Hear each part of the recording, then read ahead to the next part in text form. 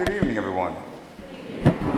Welcome everyone here to Our Lady of Wisdom as we begin this most sacred time in the Church's calendar, the Sacred Triduum, by the celebration of this Mass of the Last Supper of the Holy Eucharist.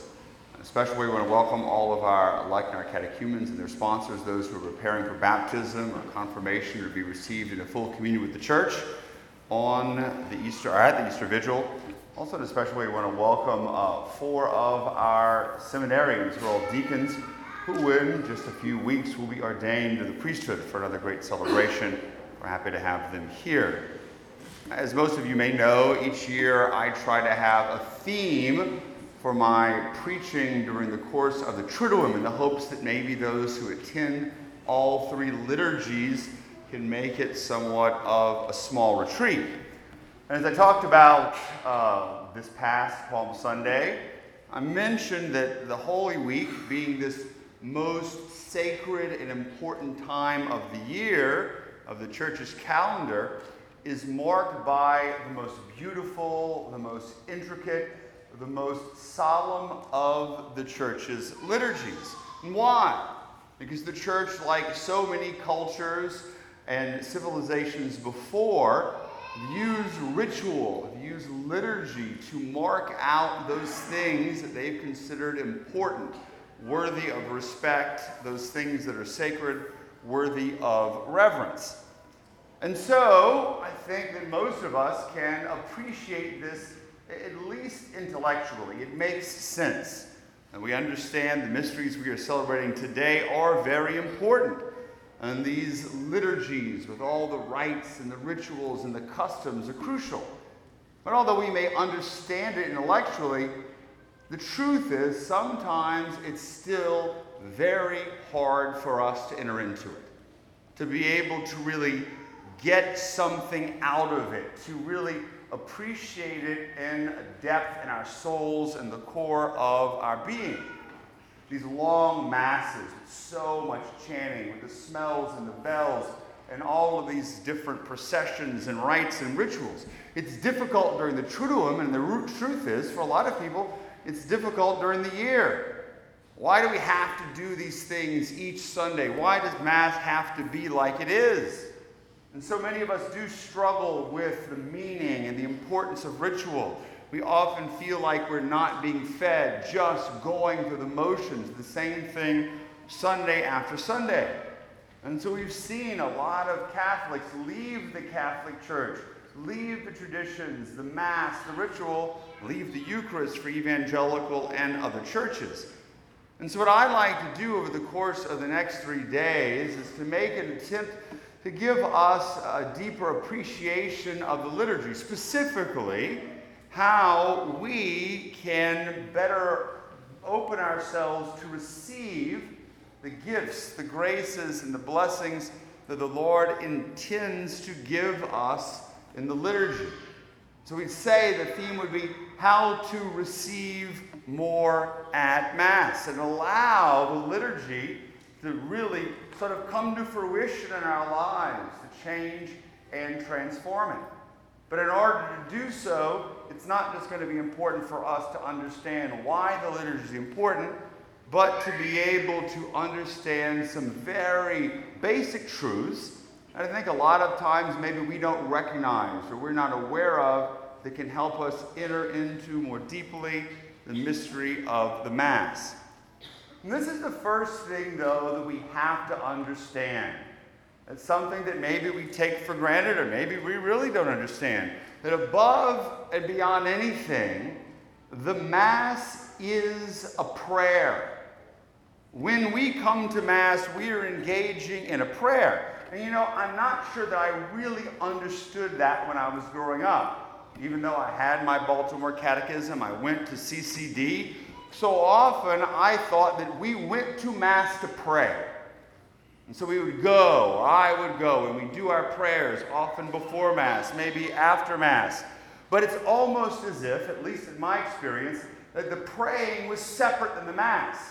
We simply showed up, we were at Mass, we were there to do our own prayers. And we did our prayers, and then we sort of did the rituals, the singing, the smells and the bells. They didn't have smells and the bells in the 70s, that much, at least when I was going to church. The kneeling, they did other things, but we won't get into that. The standing, the sitting, all of these different types of things. It was done often out of obligation, but not really in that prayerful spirit, not seeing it as a prayer. But as I got older and I entered into the seminary and I understood a bit more about what prayer was and what the Mass was, I understood that we didn't go to Mass to pray, but the fact of the matter is that Mass was a prayer. In fact, it is the greatest of all prayers. It's the most important prayer that we have. Pope Emeritus Pope Benedict says that the Eucharistic celebration, the Mass, is the greatest and highest act of prayer and constitutes the center and the source from which every other form of prayer receives nourishment. Liturgy of the Hours, Eucharistic adoration, Lectio Divina, the Holy Rosary, meditation, all other prayer comes from the greatest prayer, which is the Mass. And why is the Mass the most perfect, the most important prayer? Because it is the prayer of Jesus, the high priest, who in the Spirit offers himself as a sacrifice to the Father. And we are here allowed to participate in this great prayer of Christ. We come to offer our adoration, our worship, our sacrifice. But it's ultimately the prayer of Jesus. That's why it's the greatest prayer. And as a priest, being able to act in the person of Christ, I've come to know and really experience this in a way that has helped me to understand in a much deeper way what it means not just to say the Mass, but to pray the Mass. Now, from that, like all prayer, the Mass, like all prayer, is not primarily about what we do, about how hard we're praying, or about how devoted we are, but instead what God does. We talked about this earlier in Lent, this temptation that we have, that prayer becomes all about us, about our efforts, about what we do. And so it can lead us into this attitude where prayer becomes a time for us to be very busy. We've got to be doing a lot of stuff instead of maybe really praying. We want to be productive. We want to have results from our prayer. We want to make sure that we get holier. We want to make sure that God answers our prayers. And if we don't see results, then we become disappointed, maybe thinking God's not listening to us, or maybe our prayer is not very effective. And then through all this, a lot of the times we can develop the attitude of, hey, I want to impress God. He's going to see how good my rosary is. I'm praying those 5 decades really devoutly, and He's going to love me. He's going to impress me. He's going to give me His grace. And so what happens is when we don't put enough effort into it, when we feel that we don't pray well enough, we can get very, very discouraged and disappointed. But all of this is such an error. It's so wrong. Indeed, we need to make an effort when we pray. And vocal prayer, meditation, these things are very, very important. But as a sister who I've quoted a fair amount over the missions that I've given over the course of Lent, Sister Ruth Burroughs, a Carmelite sister, said, "Our Christian knowledge assures us that prayer is essentially what God does, how God addresses us, looks at us. It is not primarily something we are doing to God, something we are giving to God, but what God is doing for us. And what God is doing for us is giving us the divine self in love." What's the important point here? And this is the real central point of this first homily. That in our prayer, God is the primary actor. He is the protagonist. He is the one who drives the action. He's the one who gives. He's the one who transforms. He is the one in control. And we're not. We're not. Our job instead is to be open to receiving him, receiving his mercy, receiving his grace, receiving his love. But this is so difficult for many of us to understand. It's a real radical re-envisioning of prayer for many of us, because so often we have that attitude, well, prayer time is my time.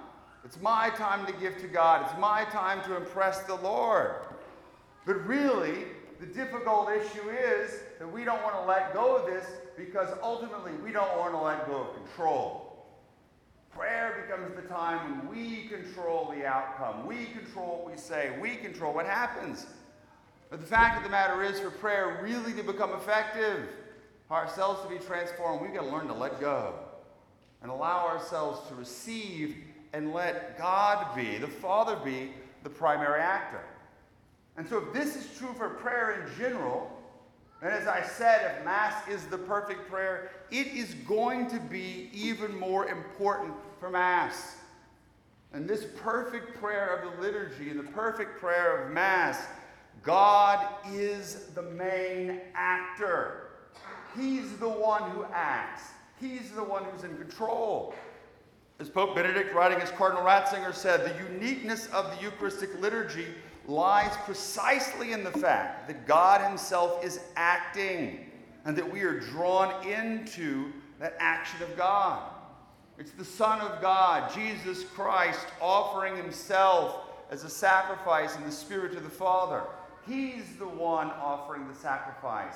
He's the one transforming the world. The Father is the one pouring the Spirit through Christ upon us. The Father, Son, and Spirit are the ones who are acting. Now that doesn't mean that we should just sit in the pews and stare into space. Vatican II calls for the people to have an active participation in the liturgy. And yes, it means that we need to sing. We need to stand and to sit and to kneel and to say the prayers and get involved in the bodily gestures. But the problem is, if only thing it is are these exterior actions, just doing things, and then it's just movement or activity, and there's not something deeper, then it really isn't active participation. Because what happens is, for a while, this idea of active participation maybe could lead us to this idea that we've got to stay busy the whole entire time. We always have to be engaged. We always have to know what's going on, or ultimately, our prayer's not that good.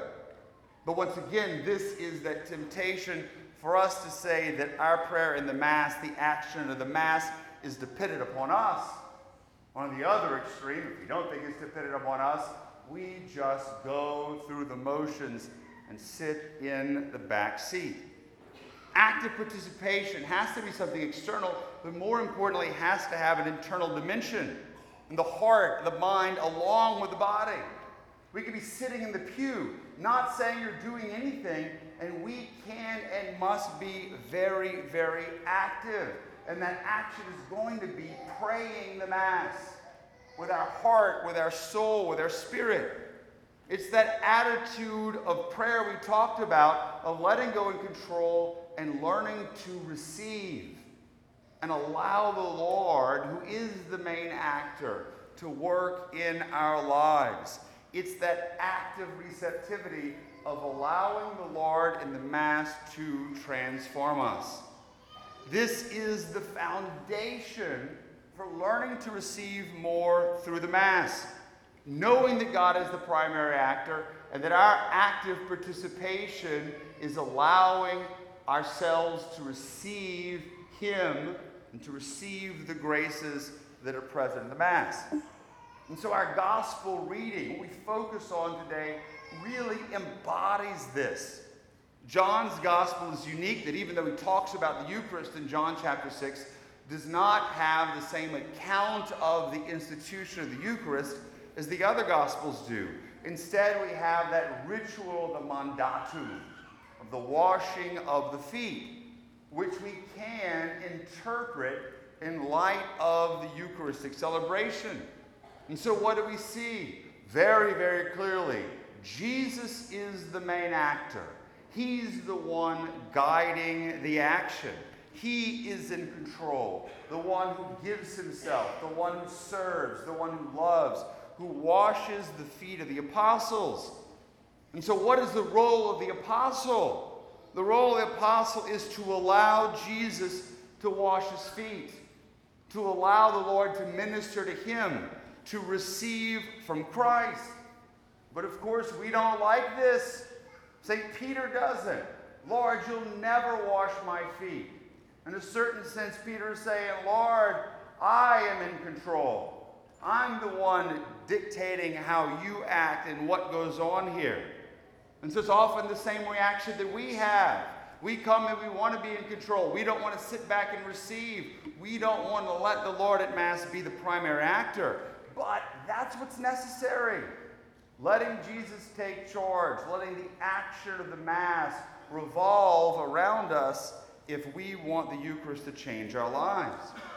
Because this washing of the feet, the action and the reception, is what describes what goes on in Mass. Christ, the priest, is the main actor, offering the body and blood, his body and blood, to God the Father. And so as the congregation, the responsibility is to pray, and yes, to offer our own sacrifice. We're going to talk a little bit about that tomorrow. But we're there to receive, to say, Lord, act on me. I am here to pray, knowing that you are the one who wants to give. You are the one who wants to transform. I'm here to receive. It sounds nice, but it's sort of nebulous, maybe a little too theological. How can we put this into practice? How can this come alive in our participation in the liturgy? The first way is what we probably are hopefully doing by now, maybe we quit doing it about 2 or 3 minutes ago, is listening. Listening. The readings that were picked for the church, for the Mass. And so often we come to Mass, we're not prepared. We have no idea what the readings are going to be. I had no idea what the different prayers are going to be. And even if we're at Mass, it's easy for our minds to wander, but quite often we completely check out. No idea. It asks you at the end of the Mass, what was the gospel? 90% of the people, and probably 95% of the priests, couldn't tell you what it was. We're not listening. We're not receiving. And so that's the first thing in that first part of the liturgy of Eucharist and throughout the whole entire Mass. Let's actively listen. Receive the Word because Christ wants to speak to us, act on us.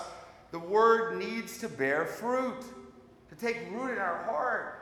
Not just come and say, all right, well, we're getting the Mass. This first part of the Mass is almost over. The good part's coming where Jesus shows up. No, the Lord's there in the Word.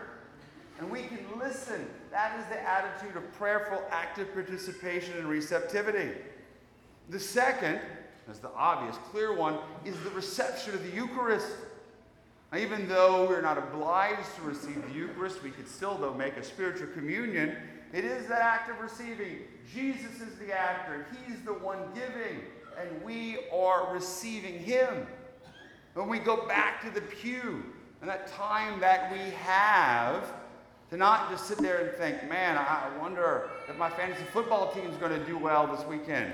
Or, man, it's really a nice day. I hope there's not too big of a line at Piccadilly. Whatever our mind is. Instead, being there to receive Jesus, to let him minister to us, to let him transform us. It's so easy to space out. Allow Christ to do that work, to be present and active, even though you're not saying anything. Even though there may be complete and total silence and you're sitting there. That prayerfulness and that active participation in those moments after we receive the Eucharist should be, arguably in our parts, or your parts, the most intense of the Mass. The most intense of the Mass. The third thing, though, is where it all comes down to, and this is where I'm summing up what I wanted to talk about today. As a whole, we can pray and actively participate in this Mass by contemplating what goes on. And so often we can use different words to describe prayer. There's vocal prayer, there's meditation, but the highest form is what we call contemplation. And so many different definitions. One of the best, though, is to say that this contemplation, this prayer's contemplation, is a simple gaze on the truth and love. To behold the Lord and his beauty. Contemplate, like contemplating a truth, contemplating a beautiful sunset, looking at a beautiful work of art. Whatever it is, if we know that experience of contemplating beauty, our intellect might be engaged, but so much more. We're just soaking it in. We're allowing ourselves to receive whatever it is that we are contemplating. And we can perceive and understand on a much deeper level. And there's so many chances for us to do this in Mass. And the music, even though you may not understand the words, it doesn't matter. Beautiful, gradual we heard today. To sit there and allow the Lord to minister to us in that way. To contemplate the beauty. That's prayer. The action of the Eucharistic prayer, even though you may not see everything that's going on, to use your eyes and heart to contemplate it, to let it soak in and reach into our hearts. Or even the washing of the feet, or the procession, or whatever we do today. These are all forms of contemplation. And we often don't like it, though, just to sit there and to soak it up and to receive and contemplate, because we want to understand. We're very intellectual sort of community and culture. And that's good and important. But what does Jesus tell to Peter? You're not going to understand this now when I'm washing your feet.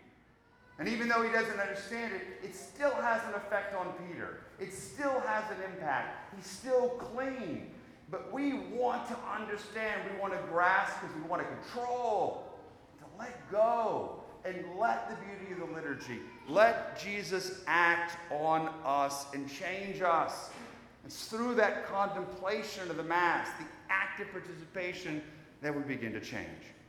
And so, in conclusion, we can take this disposition of contemplation and prayer in Mass, but ultimately has to take it outside of Mass to our general prayer, and we're going to have the perfect opportunity. In the contemplation of Mass, after this Mass, the chance to spend some time with Jesus, contemplating him in the Eucharist and adoration until midnight. It's going to be a chance for great prayer. In the dark, sitting in the silence with Jesus, just being with him. No need to do anything. Resting with him. Contemplating with him. Allowing the Lord in his own way to act on us, transform our lives, and make our hearts more open to receive his grace, to receive his love, to receive his very self.